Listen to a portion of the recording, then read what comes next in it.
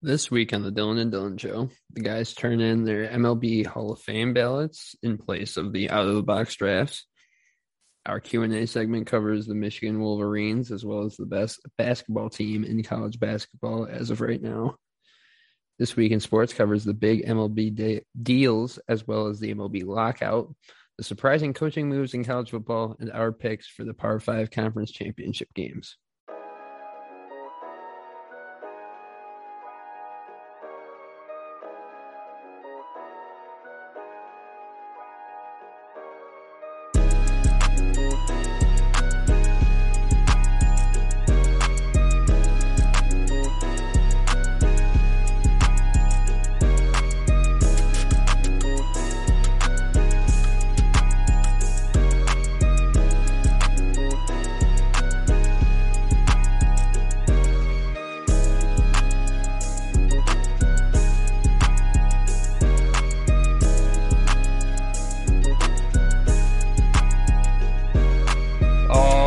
Hello, everyone. Welcome back to another episode of the Dylan and Dylan Show presented by Tunnel Vision Sports. This is the Friday, December 3rd edition of the Dylan and Dylan Show. Excited to have you back along for our regularly scheduled podcast. Dylan Jesperson here, along with my main man, Dylan Holt. Dylan, how are you doing today?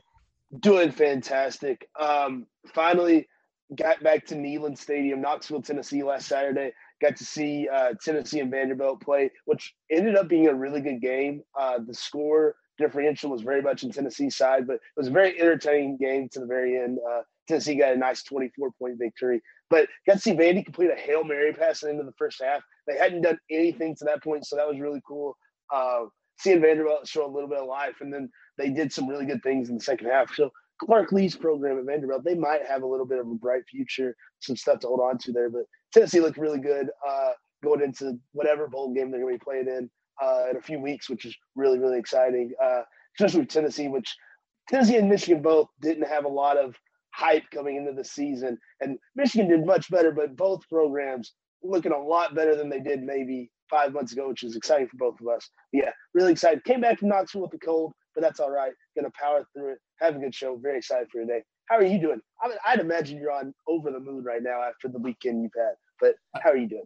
I'm doing all right. This week has been a mixed bag of emotions for me. We will get into the highs of last weekend in a little bit. I just want to take a second to say our thoughts are with the Oxford community in Oxford, Michigan, after the tragedy they suffered on Tuesday this week. Oxford is in the county I've grown up and lived in for my whole life. It's only an hour drive away, and I'm very familiar with the area. I had teammates on my baseball team that lived in Lake Orion, which is the neighboring city, and I played more than one baseball tournament in Oxford. So this week has been a bit of a roller coaster, and our thoughts are with the victims, their families, and the entire Oxford community. And I've talked to our boss, Steven, and my plan is to cover the very first sporting event whenever they get back to normal out here. It's still not normal out here in Oakland County right now, but we hope to get back to normal sooner rather than later. But let's move on to more fun stuff. Reminder to follow the Tunnel Vision Sports Network wherever you listen to podcasts. That way you guys never miss an episode. Rather than your regular out-of-the-box drafts we do every week, we decided to switch it up a bit this week with a different topic on the horizon. Baseball may be locked out as of midnight last night, but that does not mean we can't fill out our mock MLB Hall of Fame ballots. Those who vote in the Hall of Fame have been giving their ballots and have until New Year's Eve to send them in to the Baseball Writers Association of America. So we figured we would do the same, and we would follow the same rules that the voters do, take that same ballot that they've been given, and we are given up to 10 votes. You're not required to use all 10 of those votes. But I think me and Dylan are both on the same page where we believe that there's at least 10 Hall of Fame names on these lists. So we'll probably be giving out all their votes. So I figure we'll just go back and forth with who you gave your votes out to. So Dylan, let me hear the first person that you gave a vote out to. My first one was a guy that nearly got in last year. I'm going with Curt Schilling. He was really, really close to getting in last year. I think he deserves it. I think if you look at the overall work that he did in his career, he absolutely deserves to be in the Hall. It's his 10th and final year. I think he should finally get it. It's a shame he didn't get it last year, but in my mind, Dylan Holt's ballot, he gets in finally in 2022. What was the first name on your ballot?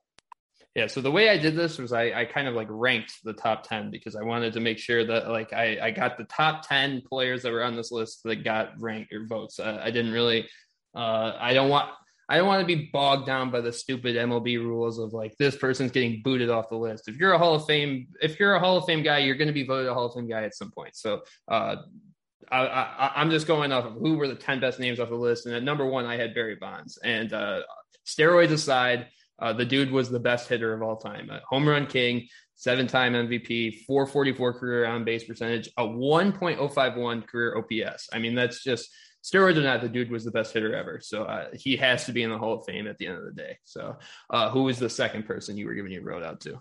Mr. Barry Bonds was number 2 on my list. And my only note says, do it, you cowards. They're scared. I don't know why. I don't get it. Barry Bonds deserves to be in the Hall of Fame. The way I've always looked at Hall of Fames is, can you tell the story of that sport without that person? You can't tell the story of baseball without Barry Bonds. He deserves to be in there. There's no reason why he's not. They're just cowards. And there's another person on this list that's going to get the same reasoning as Mr. Bonds got from me. But yeah, number 2 for me is Barry Bonds. He very well could have been number 1. But I made my list just off the dome, writing names that were on the list, who came to mind. Schilling came first, and then Barry Bonds. Who do you have it to? At 2, I have a guy in the same vein, and this is his first time on the list, so we'll have to see what the voters do with this situation. I'm talking A-Rod, Alex Rodriguez, 3-time MVP, 14-time All-Star, 696 career home runs. He's the best hitting shortstop ever. And in terms of just like the history of the game, A-Rod is top 5 hitters of all time. Maybe that might be even reaching, but even that, I mean, he is one of the best of all time. And having him not in the Hall of Fame, regardless of what you think of the dude, would be a travesty because he is one of the best of all time. Moving on to 3, who do you have getting your third vote? On my third vote, this was very much a biased pick, but that's okay because it's my vote. I'm going with Todd Helton. Todd Helton's a guy that I've always respected so much. Always been a personal favorite of mine because I remember growing up, my dad was like, that was Peyton's backup at Tennessee. And I was like, you're lying. That's a first baseman for the Colorado Rockies. Why in the world would he be backing up Peyton Manning at Tennessee? But he did. And then it turns out they both became Hall of Famers in the state of Colorado. Or Todd should. Peyton is. Todd should be following in Peyton's vein. In my book, Todd Helton's the best Colorado Rocky ever. I don't have all the stats wrote down because these guys, stats aren't needed for guys that are on the Hall of Fame in my mind. They're there for a reason. Todd Helton, all-time great.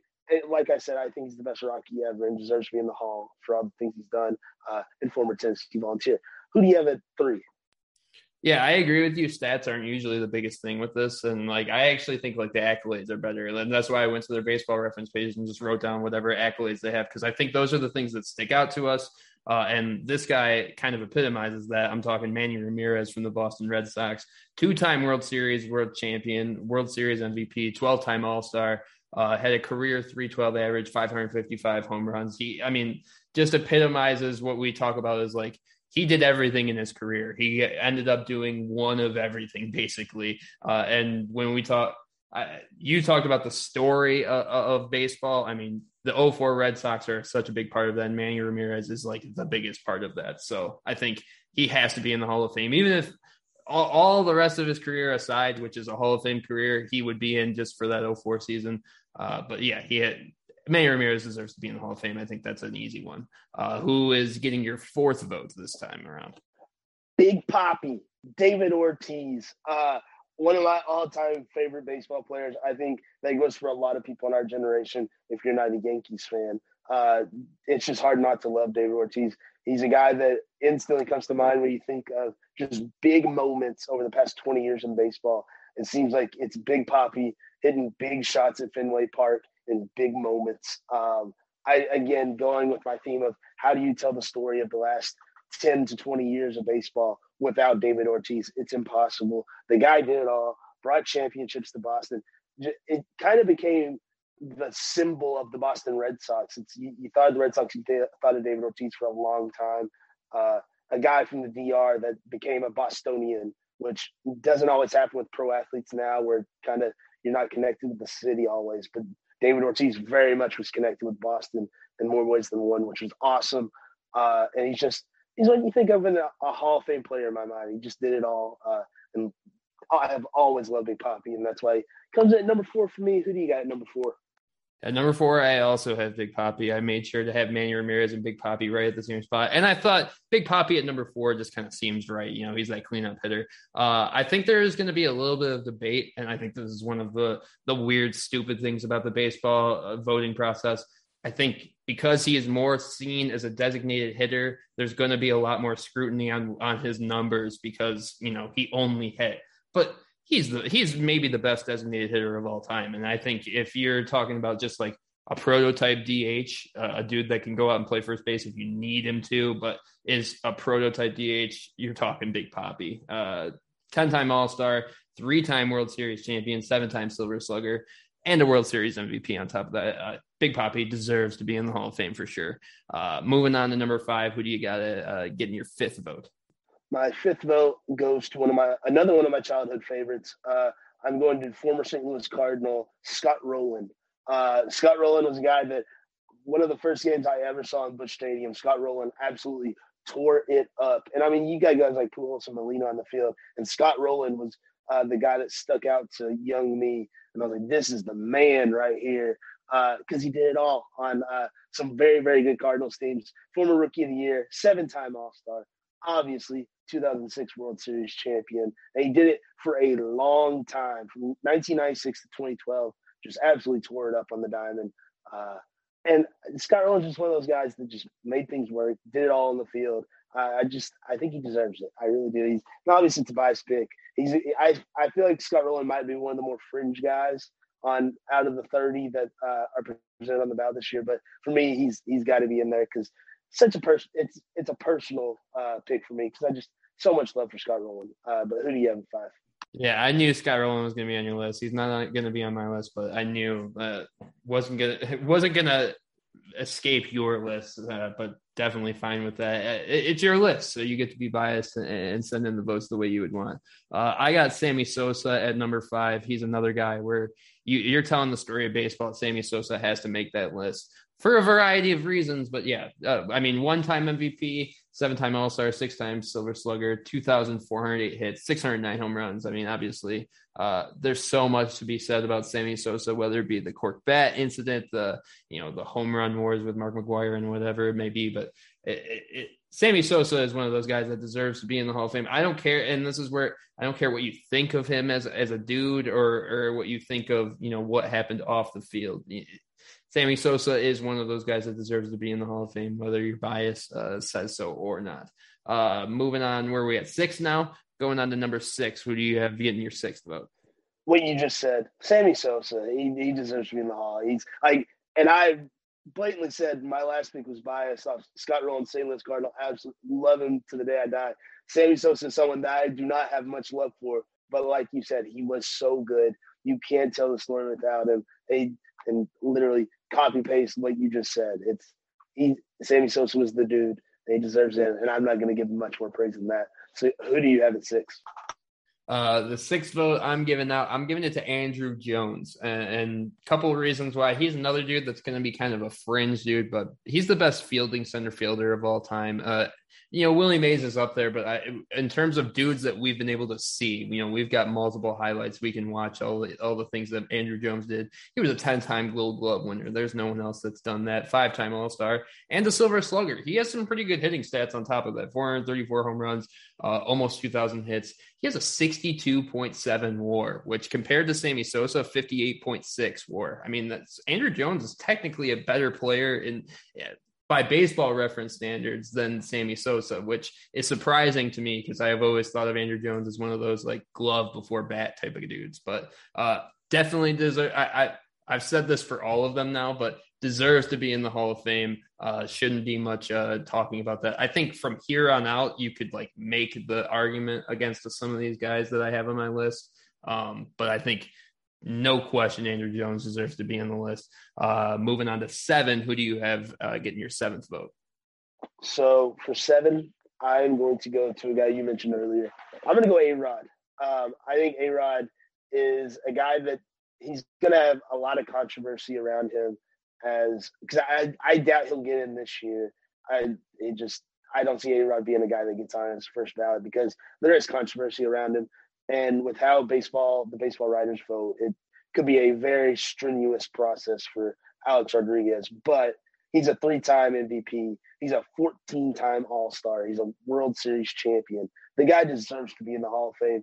He's a guy that played, it seems like forever. It was from 94 to 2016. I mean, that is a very, very long career where he was very, very good for a very long time. He did it all. He played alongside Jeter. He was rivals to Derek Jeter.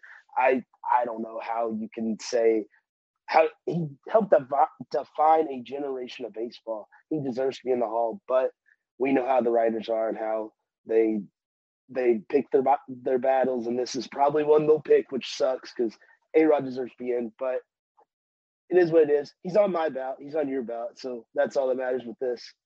Who do you have at 7? Are we on 7? 7. Yeah, who do you have at 7? Yeah, I mean, just echo everything you had about A-Rod. I mean, I just don't – and that's a good reason why we're doing this, our ballots ourselves, because the Hall of Fame ballots, I'm sure that come out that the official, selections are not going to be like we're going to agree with the people that they select. We're going to not agree with the people that they left off. And that's just how it always is with the Baseball Hall of Fame. So want to get our opinions out there. With 7, I'm going to go with Mark Buehrle, and he's got a few different reasons why I think Mark Buehrle deserves to be in the Hall of Fame. He's a 5-time All-Star. He was a 4-time Gold Glove winner at the position of pitcher, which is, not to have someone that's, considered, a good fielder with especially the size that Mark Buehrle was, incredible. And he was also a World Series champion. He had a sub-4 ERA for his career. He never won a Cy Young, but he was like, when I grew up, he was the pinnacle of a dude that didn't throw too hard, but could locate his stuff so well and still be just as dominant as the dudes in the league that threw hard. And I think those are, when you have like an archetype type dude where he's like, all right, this is the guy I point to when I say, oh, doesn't throw too hard, but still gets outs. I point to Mark Buehrle, and that for me, that means he should be in the Hall of Fame in my vote. If he should make my list, and he should make other people's list. But we'll move on to 8. Who do you have at 8? My 8th selection on my ballot is Manny Ramirez. It's a guy you mentioned earlier, and I think when I was jotting down names, I think I almost forgot about him, or I looked over him, because Manny's a guy that absolutely had to make my list. He's been one of my favorite players since I was very little. I've always thought he was one of the coolest players in the world, which he was. I don't think I realized how good he was for Cleveland in the 90s growing up, because I obviously didn't witness it. And looking back, he was awesome. And he did it from a very young age of 21, starting out in 1993, and then just took off from there and became Manny. Like you said earlier, he's 12-time All-Star, won 2 World Series, 9-time Silver Slugger. Absurd numbers. 555 career home runs is stupid. That's silly goose activity. And Manny Ramirez deserves to be Hall of Famer. To hell with all the controversy around him. It's Manny Ramirez. How can you not love the guy? I feel that way about a lot of the guys on the list, but Manny's he's the man. He deserves to be in the Hall of Fame. If that is one hill I will die on. I will die on a hill for Manny Ramirez going to the Hall, because he just deserves to be there. So yeah, Manny at 8 for me. Who do you have at 8? I've got Roger Clemens at 8. I don't know why Roger Clemens just kind of sticks out as more of like the villain in like the HGH and steroid stuff. I don't know why. Like I have a bigger like stance against him than I do Barry Bonds or like Sammy Sosa and all them.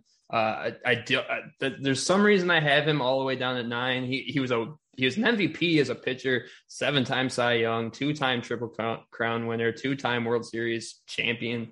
I mean, the dude did it all. He was one of the best pitchers of all time. I don't know why as a pitcher, it just sticks out to me more that like he was the dude that like kind of got defined by that.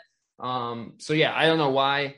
His numbers definitely point to him being in the Hall of Fame. I think he will at some point, but you never know with the way that the baseball writers are. They might just die on that hill and not let him in, but we'll see.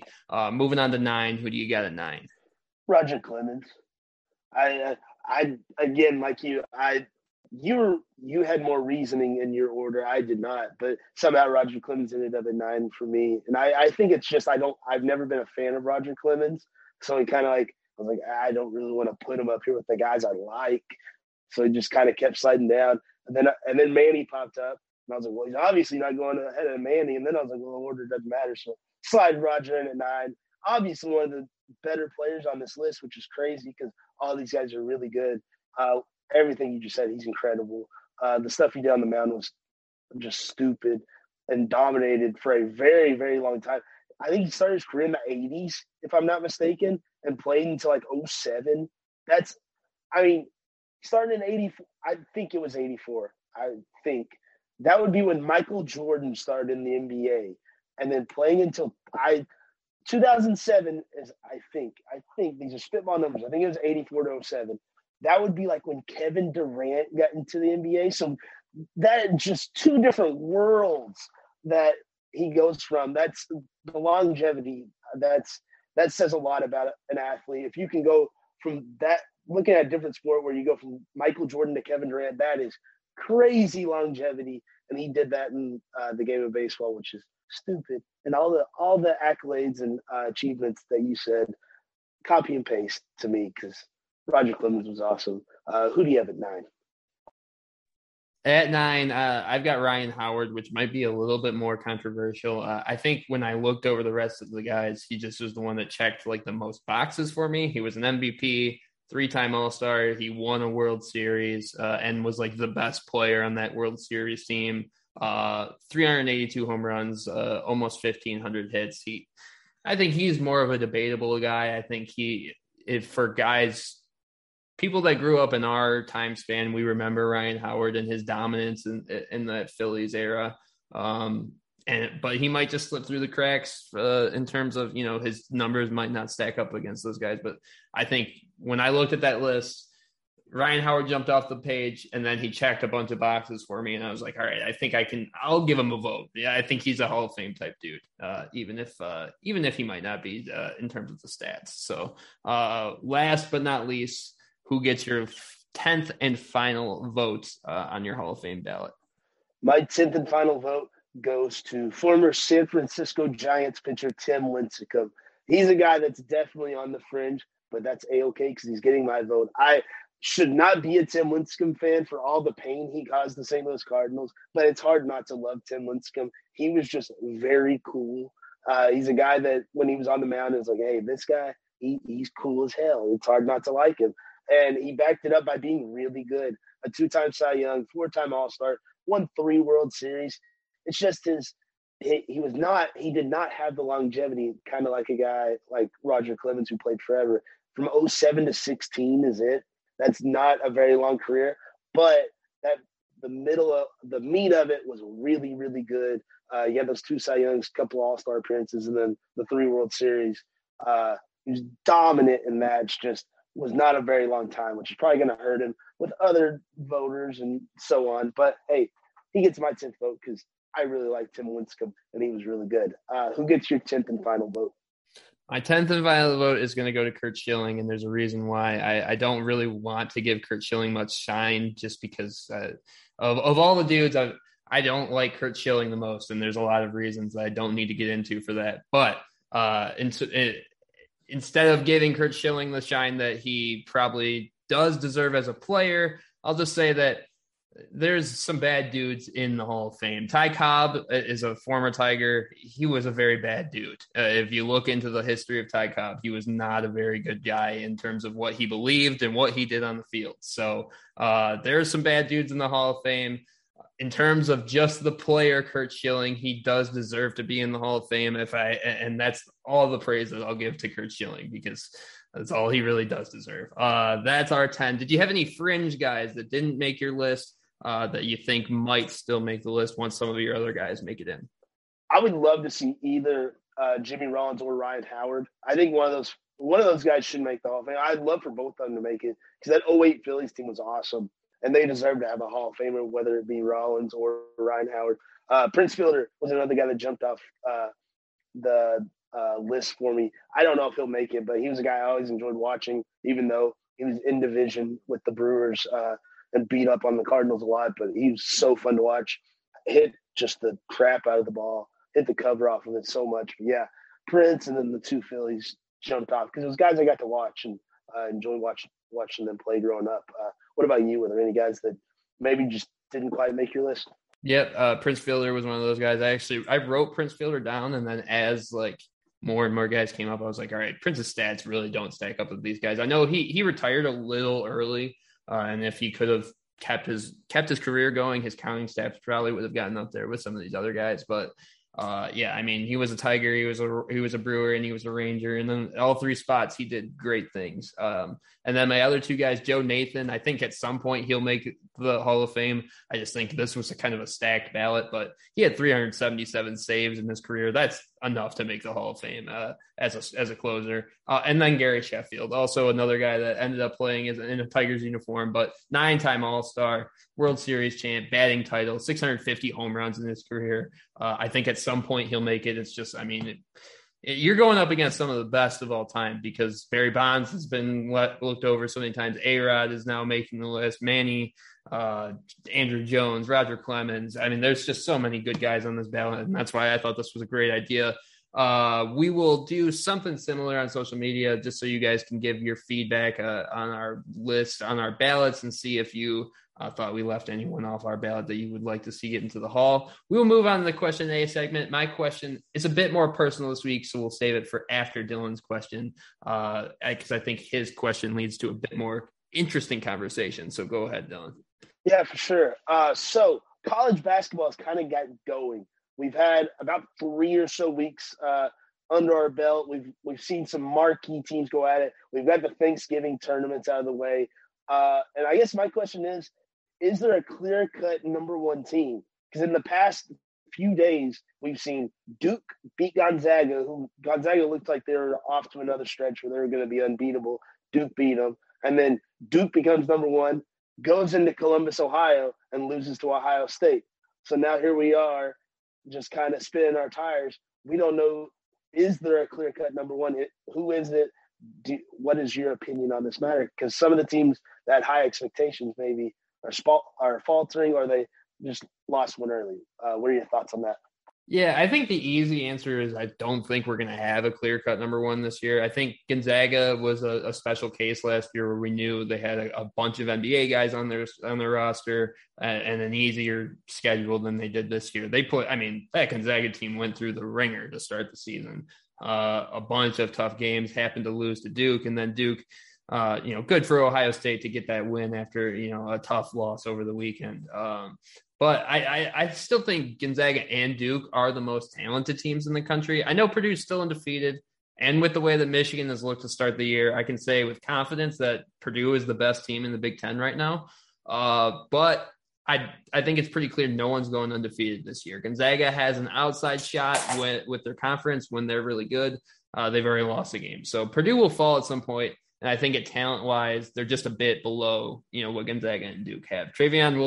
That's not to say Travion Williams and Jaden Ivey aren't stars, but Gonzaga has Chet Holmgren, Drew Timme. Those are two, future NBA guys. Nembhard has been awesome for them to start the year. And Duke has been, Banchero has been more than advertised, I'd say. I did not expect him to be as good as he is right now.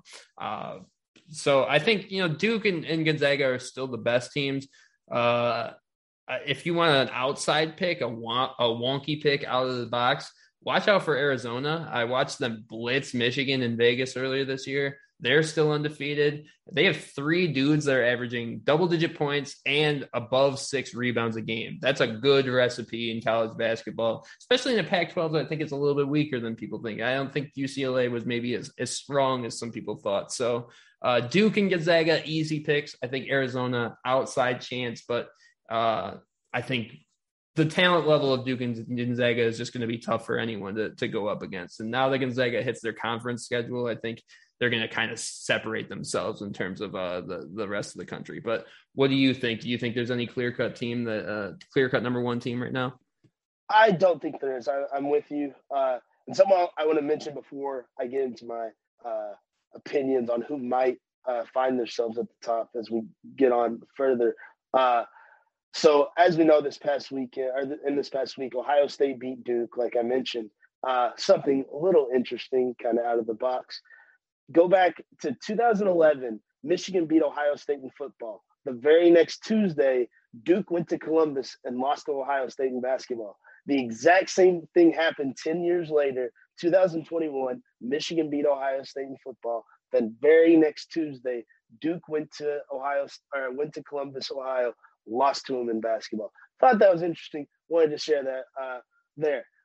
I like Purdue as well. I think Purdue is the best team in the Big Ten. I think Purdue's really good. I've got to watch them a few times. They're talented. Jaden Ivey's really good at basketball. I think he's going to be a really good pro. But a team I've got to cover a few times, and I've covered them when they've just blown teams out, is Baylor. The defending national champions have looked really good. They haven't really got to play anyone, but you got to play who's on your schedule. You don't really have a choice. But they beat Stanford, they beat Arizona State, and they beat Michigan State last week. And they beat everybody in blowout fashion. They're not playing around with people. They're not playing with their food. They're just beating people up. And they're going to get their first test in 2 weeks. It'll be December 12th against Villanova, another team I really like. Villanova's looked really good. They absolutely destroyed Tennessee a few weeks ago in Connecticut. And Tennessee was coming up. They were really high. Kennedy Chandler, being a stunning star freshman, just absolutely got worked by a veteran Villanova squad. But that's college basketball early on. People get excited about freshmen. Go against a veteran squad like Villanova, things happen like that. But Villanova's team, definitely going to have eyes on.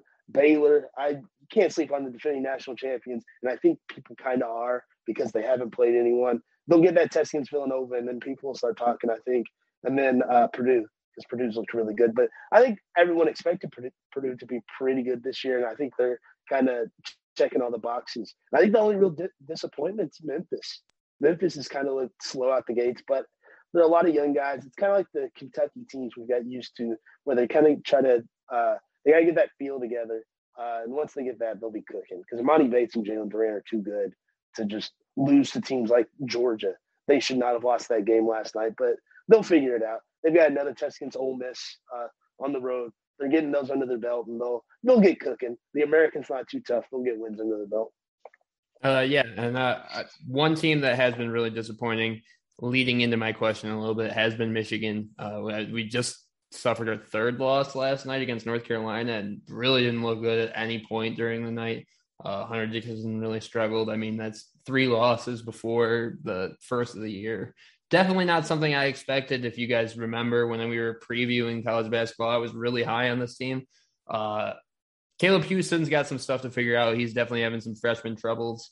And the team's just got to grow. I mean, I don't think a lot of people realized how good Franz Wagner was until now what we're seeing him do in the NBA. And losing that may have been a bigger loss than I think a lot of people figured out. But that leads me into my question. Obviously, Michigan is on my mind because they had the biggest win in the college football world last weekend, something neither of us really expected. Even though I picked my Wolverines, I still didn't expect it to happen. I guess my question just is from an outsider perspective. How did that win look from an outsider perspective? And now what is your thought process on the Wolverines now? We've got a Big Ten championship against Iowa. There's a real chance we're going to be in the college football playoff all of a sudden. From an outsider perspective, what did you think of Michigan this weekend? So I was very upset with Michigan because obviously I picked Ohio State. I was in the great state of Tennessee, and Tennessee has legalized sports gambling. So I took advantage of that while I was there because Kentucky does not. And I was like, well, I was pretty confident in Ohio State. I was like, I think Ohio State's going to win. I was like, it sucks for Dylan. Like, he's going to be there. He's going to see Michigan lose. But Ohio State's rolling. They just destroyed Michigan State. I put $25 down on Ohio State. I was like, this is easy money. Well, we're just making money. And I got to Knoxville. We were watching the game first quarter, and I was like, okay, Michigan looks all right, but it all balances itself out. It's college football. And by the time we went to the ball walk, people are standing around. They're like, Michigan's doing the thing. They're going to beat Ohio State. I was like, no, they're not. It's all going to figure. It's Michigan, Ohio State. I've been talking about this all year. Ohio State, they'll get the thing done. It's fine. Something crazy will happen. It'll all be fine. Nope, I just burned money because Michigan wanted to make me look stupid. But that's okay. I now have a deep hatred for Ohio State, just like you. So I'm right there with you. But it was really, really cool because being in Knoxville, anytime I walked like by a tailgate or we were in like a sports bar or whatever and the TV was on, literally everyone was rooting for Michigan because Ohio State's gotten that realm of like Alabama where they're like Darth Vader and no one wants to see them win. So that was really cool to see everyone banding together to root for Michigan and against Ohio State. And it was just really exciting because we've got a new face. As long as Michigan can hold on and go into the Big Ten championship, we're going to have a new face in the college football playoff, which is really, really exciting for everyone. And yeah, it's just exciting because we've had these same faces. And I had this talk with my stepdad today where the college football playoff could be really, really fun this year. So we might be without Oklahoma. Well, we will be without Oklahoma. We might be without Alabama. There's not going to be Clemson. I mean, there's so many new faces. It's going to be like the first day of school almost because we've got so used to some of these guys. But yeah, all the stuff with Michigan's been a lot of fun. Even though it lost me money, it's whatever. It was for the joy of not having to deal with Ohio State. It was worth it. But yeah, it was really, really cool to see because it was the first win in 10 years, right? That's crazy. That is crazy. And the joy, I guess, from seeing a historic program get a big win over a rival, seeing the atmosphere at Ann Arbor, the storming of the field and stuff, and the video. Was it Mr. Brightside being played? Yeah, the video of Mr. Brightside and the whole crowd singing it. It was just awesome. It was really, really cool to see. It's when college football's at its best, and it was just a blast. And the snow falling down. I don't know. Could not have been a better scene, better game. I wish I could have watched it all. That's the only bummer. It was like the best day of college football ever. And I was in Knoxville watching Tennessee and Vanderbilt, which was an okay game. It was not near what the rest of the day was with Michigan, Ohio State, then Alabama and Auburn putting on the absolute craziest game that no one expected. And then Bedlam, watching that on an iPhone would have been much better watching that on a TV, but that's whatever. Just lots of good games on Saturday, but nonetheless, Michigan, what they did was awesome and very, very excited going into this weekend and what could be in the future. What are your thoughts on what your Michigan Wolverines have done? I mean, I have so many thoughts and trying to get those organized. I've got like 5 things that I've got to go down. First off, I just want to say how proud I am of that team. I mean, just Dan Deerdorf said it best. I mean, this was a 2-win team last season. This was a team that Jim Harbaugh was on the hot seat of all hot seats, took a pay cut to come back and try to right the ship, and then to go out and beat a team like Ohio State, which I know we dominated that game and we really did dominate that game, but they're still the more talented team. I know that for a fact. They've recruited better than us for years and years and years. So to go out and dominate a team that's better than you was so un-Michigan-esque, and so that's why it made it so much better. Was that like not only did we do it against Ohio State, we did it in a way that we never do it. You know, it's always a heart-wrenching type of way, a defeat against Ohio State. When those types of games, you were just kind of waiting for it all to switch. And I think that's what's different with this team is that it didn't switch. They never did let Ohio State take that momentum back, which was amazing to see.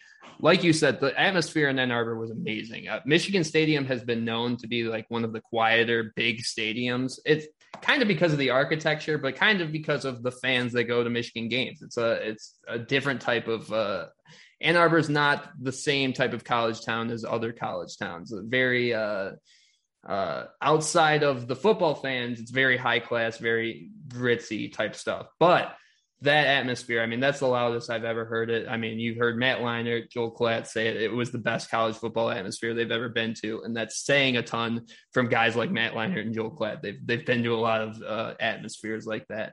I don't want to look past Iowa because Iowa has been the kings of ruining Michigan seasons. We've gone into Kinnick Stadium and had them ruin our seasons multiple times. So I'm not looking past the Iowa Hawkeyes, but the fact that we can not only exercise the demons of not beating Ohio State, we can exercise the demons of winning the Big Ten East, winning a Big Ten championship, which we haven't done since 2003, and finally making the college football playoff, which to people outside of the Big Ten, that is one of the big jokes on Michigan. Michigan State has made a college football playoff. Ohio State has made a college football playoff, but Michigan under Jim Harbaugh has not even sniffed the Big Ten championship game.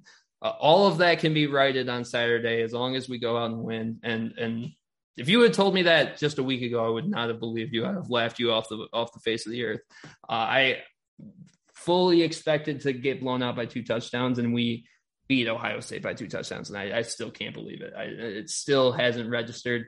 The last thing I'll say is I want to apologize to the few Ohio State fans that something took over me once I realized we were winning. Haskins scored that touchdown, and I was kind of doing the math in my head, like, okay, how long is it going to take for them to get down the field and score and kick an onside kick? And all of a sudden I hear behind me someone go, bye-bye. And I look down and there's like 5 to 6 Ohio State fans leaving, and something took a hold of me. And the next 30 Ohio State fans all got a warm bye-bye, see you later, hope you have a safe travel. So if you were one of those 30 Ohio State fans, I truly feel bad because I was kind of over the top at that point. But that's what happens when it takes you 10 years to beat your rival. I feel bad a little bit, but not as much as I probably should. So I'm excited. This is a new feeling for me. This is the last thing I will say. I've gotten so many new feelings because it's like the last time we beat Ohio State, they were 6-6. Luke Fickell was the head coach. They were on a bowl ban. It really didn't count, like beating, and we still barely beat that Ohio State team. And the last time after that was 2003. So this is like the first time beating Ohio State in a meaningful game. This is the first time leaving the Ohio State game and being like, oh, we still have more season left. Like, oh, I get to watch Georgia play, and like I'm scouting them because we might actually have to play them. Like that's a whole brand new feeling for me. So like I've been a college football fan my whole life, and I'm having new feelings this week, and it's like, that's perfect. That's all I could ask for at this point. I'm so happy that Michigan just did the damn thing for once. I could go on for hours about how happy I am about this game and how Michigan made me feel, but we do have to move on. I'm excited for the Big Ten championship game this weekend, and we will get into the picks for that later. We got to move on to this week in sports because there was a ton of moving pieces in the world of sports this week. We're going to start with baseball. That started with a flurry of big name moves all week. Seager and Simeon to the Rangers, Baez to the Tigers, Robbie Ray to the Mariners, Scherzer to the Mets, Stroman to the Cubs, Gossman to the Blue Jays, on and on and on. And then Wednesday night at 11:59, it all stopped because what we all expected to happen came down, and it happened as the owners agreed to institute a lockout, the first work stoppage in the MLB since 1995.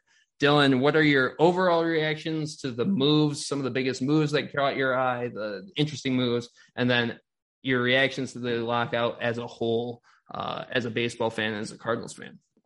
So my first reaction to moves, the move that hurt me was Marcus Stroman signing with the Cubs, because since the season ended, it's been rumored that Marcus Stroman was connected with the Cardinals. He's kind of teased Cardinals fans, like tweeting about how he liked Cardinal fans, how he liked Busch Stadium, how he liked St. Louis. So that kind of got me in the feels, thinking that he was going to come to St. Louis, and then him announcing he was going to Chicago to be a Cub. That was just a whirlwind. It was like, that wasn't even in consideration. I was like, he's going to be a Met or a Cardinal. Like, that's just kind of what I figured, because the Mets are signing everyone, it seemed like. But that's what they were doing last week. As I was getting ready to go to Knoxville, they were just signing contract after contract after contract. So Stroman going to the Cubs kind of came out of nowhere to me, which I know had been kind of rumored, but I was like, it's the Cubs. No one wants to be a Cub right now. Surely Marcus Stroman's not going to go to Chicago just so he can be traded at the deadline in a year. That would be silly. But hey, more power to him. He'll get traded to like Oakland next July. It is what it is. I wish he would have been a Cardinal because I really like Marcus Stroman. I really, really wanted him to get added to the rotation, but it is what it is. The Cardinals went out and got Steven Matz, which I know nothing about. I will be quite honest. From what I've seen, I'm kind of excited. I think he could do some good stuff. He seems like a guy the Cardinals would bring in, and he's gonna do positive things. He was in the Blue Jays, right? Yeah, he was in Toronto. Obviously not the Toronto pitcher most people wanted. Most people wanted Robbie Ray, and he went to Seattle, which very, very exciting news because Seattle was good last year. They needed another pitcher. They got Robbie Ray. Couldn't have got anyone better, probably. So that works out really well for them. But Motts is a guy that I think coming to St. Louis, he'll add something to the rotation. I don't know what, because it's to be seen. Because there's guys that have come to the Cardinals after having great years, and they stink it up. I don't know what it is, but it can literally – it's so unpredictable with the Cardinals because you put on that red and the red hat, the white jersey, and everything goes out the books because you can go from being the best player ever to stinking it up. So I have no idea what Steven Matz is going to do. He could be awesome, or he could be a normal Cardinals pitcher and be awful, and we'll be waiting for Adam Wainwright to save us as he's 40 years old or however old he is now. But yeah, the Cardinals have had a bleak offseason so far because I don't know what they're doing. Because I was also hoping they would maybe make a move at Corey Seager, but that's not happening now because he decided to make a very exciting infield in Texas with Marcus Semien, which is very, very cool. I think that's fine because Texas kind of sucked, but now they've got some exciting stuff going on. They have young players because they've been bad. They'll get guys up in that system, which is very cool. It's the parity. We need parity. We don't need super teams, so I'm all for that. It's same with like Robbie Ray going to Seattle. So I'd like to see Seattle get good. It's been so long since they made the playoffs. Get them back in there because they had a fun team last year, and that stretch down in August and on, basically, they were just doing so many fun things. And adding Robbie Ray to that rotation, maybe being the ace, could add a lot for them. So a lot of exciting stuff, but it might not even matter because we're in a lockout. And that really sucks. Rob Manfred, he knows how to mess up a good thing. Because it seems like baseball has so much momentum. And we talked about it so much since we started doing the show that it just seems like baseball is getting more and more into pop culture. And it seems like people are talking about it more. And it's like, well, we're going to mess it up with the lockout. Or we're just going to talk about how bad, all the bad things we do. And we're going to bring everything to the forefront. And everyone's like, fickle with baseball. We're not worried about it. Let's go back to flashy basketball. And guess what? The Heisman's happening soon. We'll get college football playoff, NFL playoffs, and no one's going to talk about baseball. And then it's going to go back in the background. All of a sudden, we're not going to have spring training. The opening day is going to get pushed back, and that's going to suck because people aren't going to be able to watch Shohei Ohtani. They're not going to be able to watch Fernando Tatis. They're not going to be able to watch the boys up in Toronto putting on a show, the most fun team in the world, playing in the 6 in Toronto, Bo Bichette and Vlad Guerrero Jr. And that sucks. Get it together. Help everyone have fun. I don't understand why it has to be so difficult. Baseball is awesome, and they want to make it hard for it to be awesome. Did you see the Business Insider article about the two different baseballs? So that article is mind-blowing. I read that today on my break at work, and oh my goodness, if all of that is true, which I trust Business Insider, that is top-notch journalism. Oh my goodness, Rob Manfred, by the time this lockout's over, his job might be done. So he might be a bozo that's done so because he deserves it. Oh my goodness! In case you haven't read it or heard from it, there were two different baseballs being used, which a lot of people kind of thought. We've talked about it. The lighter ball, the heavier ball, one ball for high marquee matchups, kind of like the Field of Dreams game, where there was a suspicious amount of home runs because there was a different ball. It was easier to hit home runs. And then games where it was smaller markets, it was a bigger, heavier ball, less home runs, less run. Like, what's going on? What are we doing here? If they're specifically picking balls for certain matchups, giving it the lighter ball for more runs to the Field of Dreams, that's like almost scripting the game. That's like taking it out. I don't like that. Manfred's been low on the list of commissioners for a while now. I think he's dug himself an even bigger hole. I don't know. This lockout, I feel like it's going to get real messy for a lot of people, and Rob Manfred's going to be at the top of the list. I feel like he might be diving head first into like a puddle of mud. It might be a long couple months, and I hope it's just a couple of months. But yeah, I'm not a big fan of the lockout. I think it's really going to suck because the offseason's been a lot of fun, and it's only been a few weeks. But I don't know. I'm not real overjoyed about this lockout happening.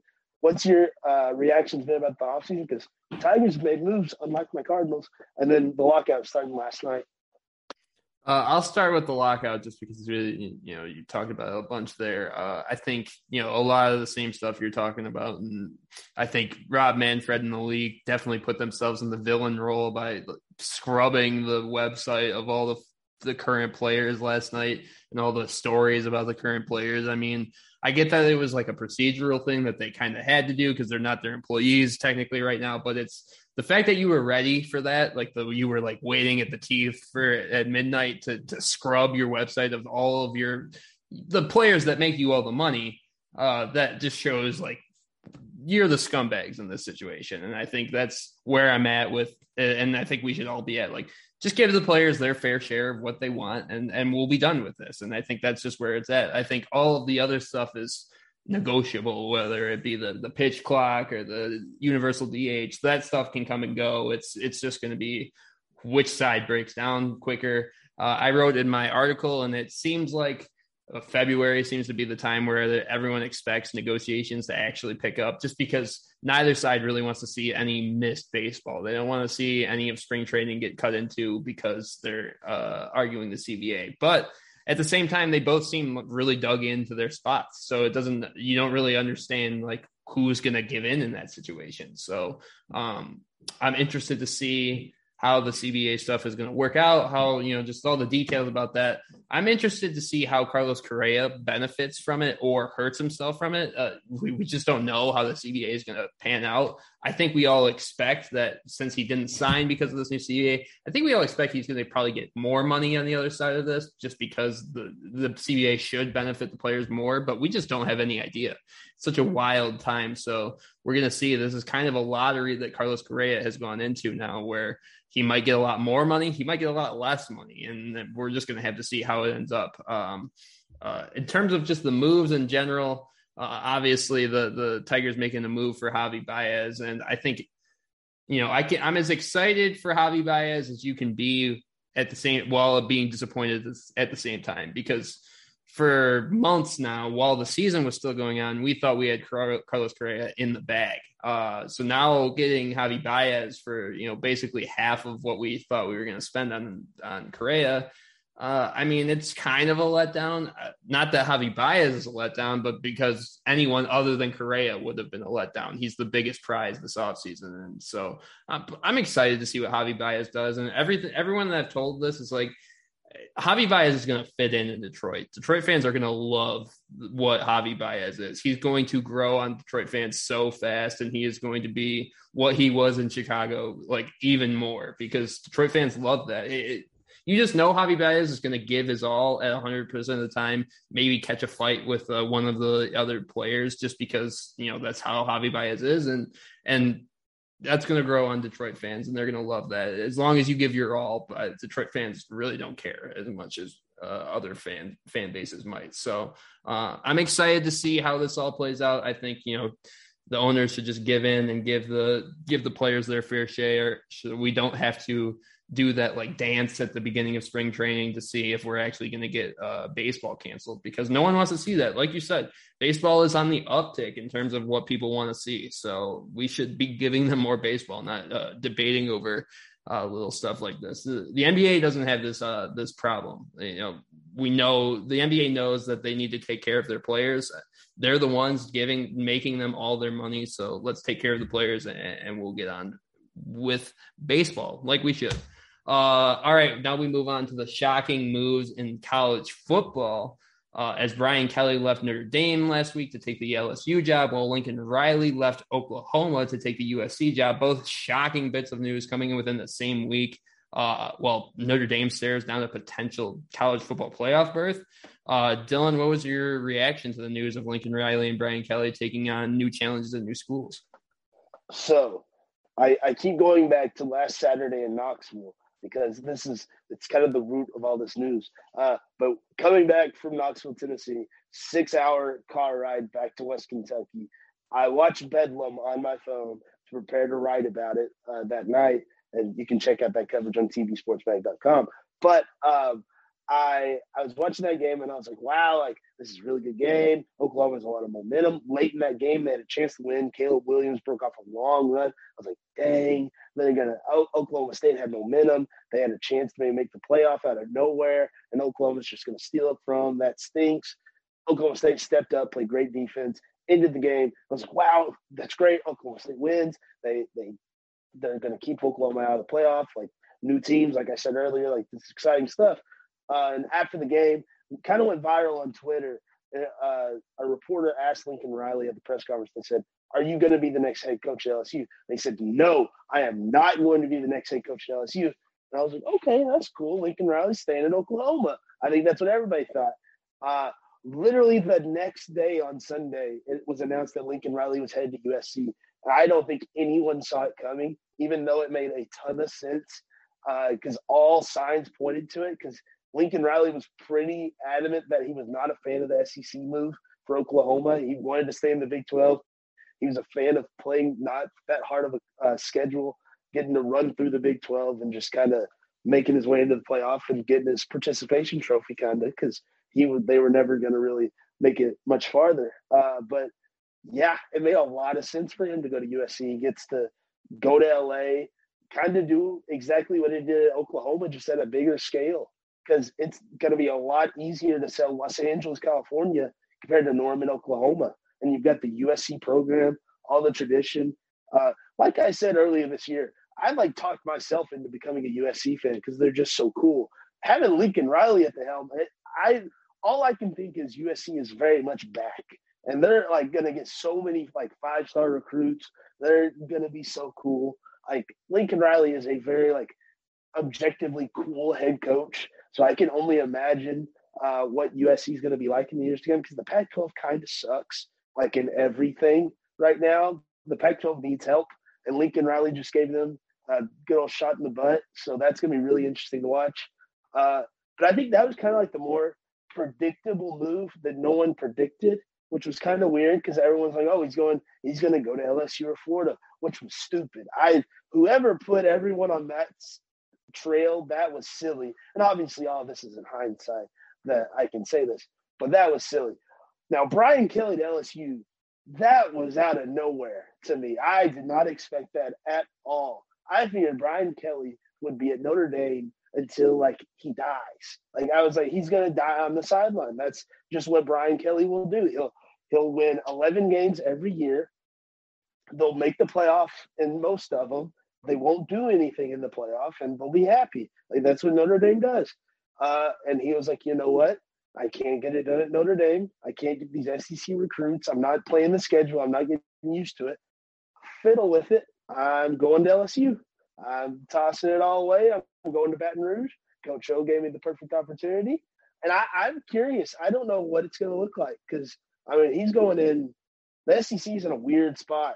There's a lot of change in power and what's going to go on. LSU has a good roster. The coaching was weird because, they had some games where they looked really good, and then they had some games where they looked really bad because, they looked good against Texas A&M in a winning effort in Coach O's last game. And then they had games where they just did not look good at all, so it was really inconsistent. So Brian Kelly brings in a very good coaching model where he's won a ton of games everywhere. So that's going to be interesting. His recruiting, I assume, will be awesome. It's hard not to recruit good at LSU. But I don't know. The SEC West is a gauntlet, and I assume it's just going to get harder in the coming years because either Oklahoma or Texas is going in there, and they might both go in there. The SEC West is weird. The SEC as a whole is weird. I'm very happy that Tennessee is going to play LSU in Brian Kelly's first year and not his second year. So while he's getting still adjusted to the SEC, because Brian Kelly wins football games. It's what he does. So I feel he's going to be successful. He's not going to dethrone Nick Saban in the SEC West, though. And I think Auburn, we've talked about Auburn all year. I think they've got some good things going there. The SEC West is scary. Mississippi State has good things going. Ole Miss has good things going. Arkansas has good things going.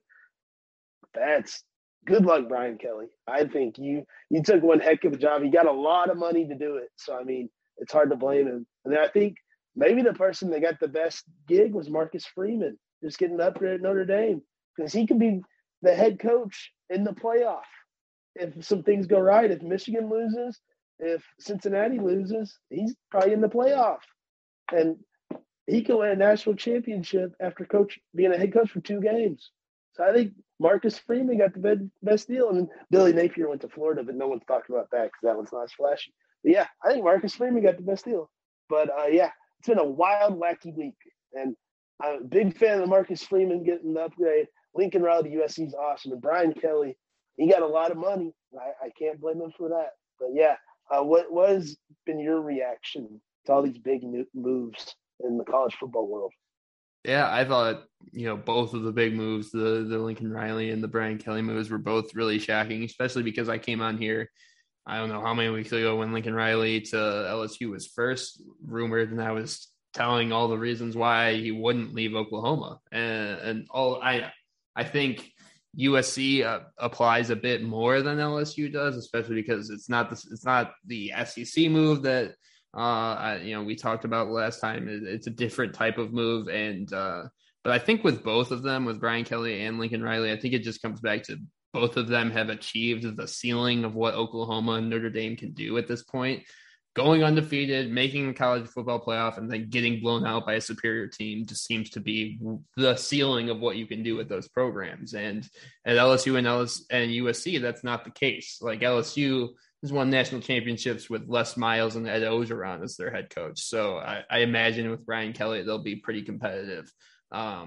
USC was a dynasty within our lifetime. We saw them win multiple national championships within our lifetime. So we know what USC can be at its height. So I think that's just, and you hear them talking, obviously the money did a lot to get them to make those moves. And I think without those big paychecks, they're not making those moves. But I also think Oklahoma and Notre Dame probably had the opportunity to match those contracts and would have. And that's one of the things that I think was so surprising to a lot of us was like, well, if those offers came to the Oklahoma and Notre Dame coach, we just kind of assumed that Notre Dame and Oklahoma would just match those contracts and they'd just stay. And then we wouldn't really ever hear we'd just hear that there was a contract extension. They got a big paycheck and that was it.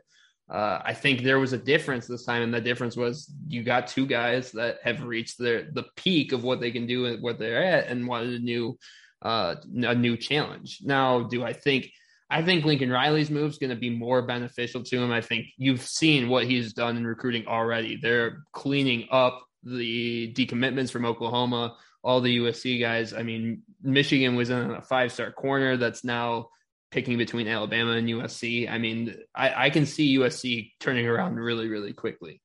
Now, LSU is different because Ed Ogeron and Brian Kelly are exactly I think the exact different human beings. I think if you took the exact opposite of Ed Ogeron, you'd get a Brian Kelly, and the exact opposite of Brian Kelly is an Ed Ogeron. So I'm going to be very interested to see how not only that LSU team responds to Brian Kelly, but how just kids in Louisiana respond to Brian Kelly. Because obviously, if he can just put up a wall around Louisiana, he could win national championships. Louisiana has the most, I think right now it has the most NFL players that have originated from Louisiana. I think they're still number 1. So if you just recruit your state at LSU, you will be a national title contender.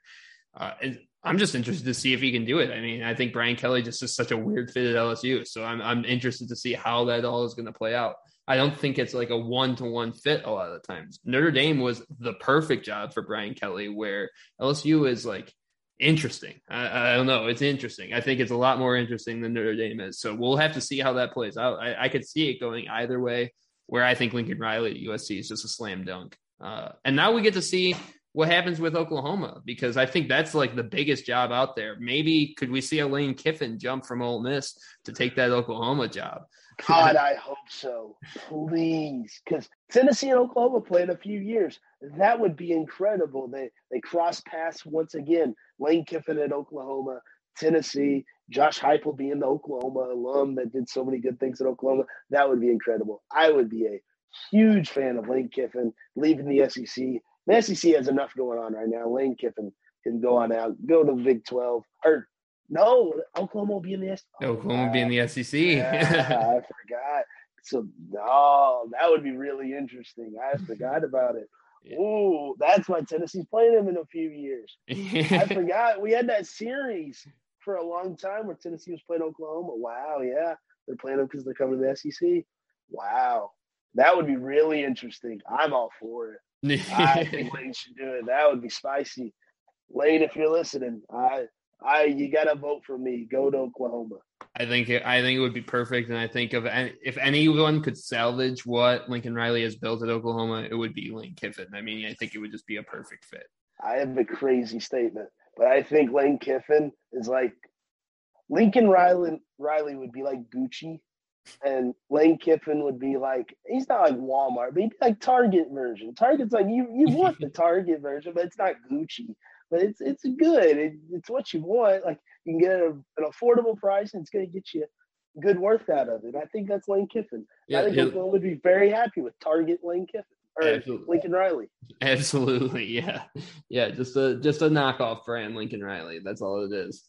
All right, finally, it's time we come to the conclusion of our college football picks for the year. And what better way to wrap up than picking the college football conference championships? We will pick the 5 Power 5 conference title games lined up for this weekend, starting off with Oregon and Utah on Friday. Then on Saturday, Baylor, Oklahoma State, Georgia, Bama, Pittsburgh, Wake Forest, and Michigan and Iowa. Will go in chronological order. So Friday with the Pac-12 championship, Utah versus Oregon. Utah boat raced the Ducks last time they played. Who do you like in the Pac-12 championship game, Dylan? The first time these two teams played, I liked Utah. I like them again in the Pac-12 championship. I think Utah's just better than them. They boat raced them the first time. I don't know if they'll boat race them Friday night, but I think Utah's going to win again. I think they're going to be Pac-12 champions in a weak year for the Pac-12, and they better savor it because Lincoln Riley's coming, and so are the Trojans. Who do you have in the Pac-12 championship? I had Oregon the first time. I'm going to go with Oregon again the second time. And I said the first time it would be the closer matchup of the two. It was at Utah, and then it ended up not being very close in the end. But I still think you put them on a neutral field, it'll make a whole world of difference. Oregon doesn't have I think there's a difference between I don't think Oregon was the type of team that was playing for their college football playoff hopes. I think they were playing to keep their playoff hopes alive. So now that the threat of that is gone, they can just go out, play their football. I think Oregon will be able to take care of business in this one, avenge what happened to them in Utah last time. So hopefully the Ducks can do me well this time out. We'll move on to the Big 12. Big 12 is a noon kick, so we've got Oklahoma State and Baylor in this game. Dylan, who do you like in that one? I'm very conflicted because I've picked Baylor quite a few times in these, but I want Oklahoma State to make the college football playoff. I am really, really rooting for the Cowboys, so I'm going to pick Oklahoma State.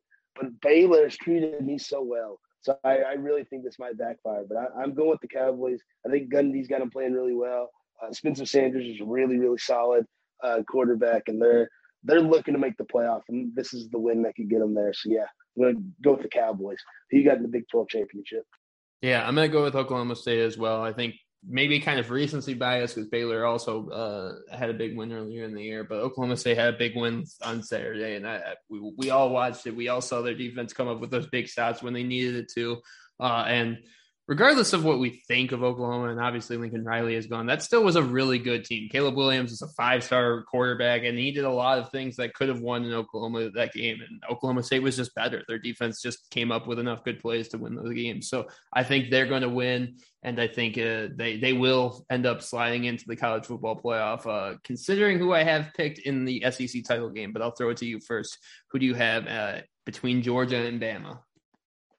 Georgia and Bama, I'm going to go with my preseason pick to win the SEC, making me look really good because they have just boat raced through their schedule. I'm going with the Georgia Bulldogs. Before the season started, I said that defense is stupid, and boy, oh boy, did they make me look good this year because that defense was stupid. They allowed 80 points all year. That is crazy. Second best was Clemson with 180. That is more than 2 times. That's very simple math, but I'm not very good at math. That's more than 2 times what Georgia allowed. That's crazy. 80 points over 12 games. Bama's got a good offense. They don't have a good enough offense to expose the Georgia defense. So yeah, I got the Bulldogs in Atlanta. They're going to be some home cooking. Georgia, it just feels like they're a year, which sucks, but they're really good. Who do you got in the SEC title game? Yeah, I got Georgia as well for all the reasons that you said, and also my personal bias that would eliminate Alabama from the playoffs. We wouldn't have to. Michigan wouldn't have to potentially face Alabama in a semifinal game. Outside of really Georgia and Alabama, I wouldn't feel confident Michigan would lose against anyone else that's projected to make the college football playoff. I could see us beating a Notre Dame. I could see us beating Oklahoma State, even at Cincinnati. I think all of those are winnable games. I know Alabama's looked bad, but I still don't think that's a winnable game for Michigan. So if we can knock them out, because Alabama winning doesn't knock out Georgia, so I don't care about that. I would rather see Georgia win, get Alabama out of there, and we'll have a really new college football playoff. We'll have a bunch of new teams making it in this year. We'll move on to the ACC, where there would be a Clemson trying to make the playoff, but this year we got Pitt and we got Wake Forest. So, Dylan, who do you like in the ACC championship game? I just like this game. This is awesome. I'm a big fan of this. This game is going to be like 67-62. It's going to be whoever has the ball last. Sam Hartman and good old Kenny for Pittsburgh are going to put on a show, and I cannot wait. I'm going to go with Pittsburgh just because it'll make Tennessee look better for their bowl matchup. Losing to the Big Ten champions by a touchdown, or not the Big Ten, the ACC champions by a touchdown makes them look a lot better as they go to their whatever bowl. Makes them look just that much better. So I'm going to go Pittsburgh. Also, I think they're just a little bit better than Wake Forest. Wake Forest has been kind of Cinderella, but I think Pitt gets the big win. ACC champions. Really, really good year for Pitt. But, yeah, I just think that game's going to be a lot of fun. Who do you have in that one? Yeah, I got Pitt as well, and I think it's a perfect matchup between these two teams. They're almost like identical, and I think like high scoring offenses, not much of a defense to be talked about, but I think Pitt will come down with it in the end. I just like Pickett a little bit more than I like Hartman, and I've thought Wake Forest has kind of been fraudulent more this year than Pittsburgh, so we'll see, but I think I like Pittsburgh. Finally, we'll move on to the Big Ten championship. Michigan in Indy for the first time, going up against the Iowa Hawkeyes. Dylan, who do you got in that game? This is my superstitious pick. I'm going to stick with my same formula as last week. I'm picking Iowa because I want Michigan to win. I don't want to psych it out. I'm going to go with my same formula. I think I picked Ohio State last week. Michigan won. I'm going to pick Iowa this week. Michigan's going to win again. I'll take the loss. My record's bad enough. I'm not going to win off percentages, so it's all good. I'm sending the good vibes to Michigan. Go blue. Who do you got? I appreciate that. I've got Michigan, and I'm going to finish it off with this. Is it weird that like I'm seeing like the path for Aiden Hutchinson to win a Heisman Trophy all of a sudden? Very well could. Because now all of a sudden, think about it, CJ Stroud's not playing this weekend, so that almost take him. I don't want to take him out of it, but almost just take him out of it. If Bryce Young struggles against Georgia, if he has a bad game, who else do you have left? And all of a sudden, if Aiden Hutchinson, I understand, but if Aiden Hutchinson comes out with another like 3 sack performance against Iowa, all of a sudden, I'm thinking Aiden Hutchinson he will at least be in New York, and all of a sudden he could be the front runner going into that last vote, which is crazy to me. When they post Pro Football Focus posted something like, should Aiden Hutchinson be in the Heisman Trophy race? I think it was against Maryland when they posted it, and I was like, this is ridiculous, guys. Let's be rational here. Aiden Hutchinson's a good player, but he's not a Heisman. All of a sudden, he might win a Heisman. He might be the second defensive player ever to win a Heisman Trophy, and doesn't make sense to me. I still think there's even better defenders in the SEC right now, and I don't even need to say their names. But if there's a chance that Aiden Hutchinson could win the Heisman Trophy, I'm rooting for that, and I'm rooting for Michigan to win the Big Ten championship. So I'm picking Michigan. I'm going into it guns a-blazing. Go blue. Let's get it done, and let's have some fun. Let's go through December. Looking forward to the college football playoff. Have we only picked 2 Michigan games this year? 3? No, just 2. No. Oh, yeah, we did do Michigan State. So we did 3. Okay. Yeah, we did 3. All right. That's what I thought. All right. Yeah. That's wild. They came down to the very end. Yeah, absolutely. All right.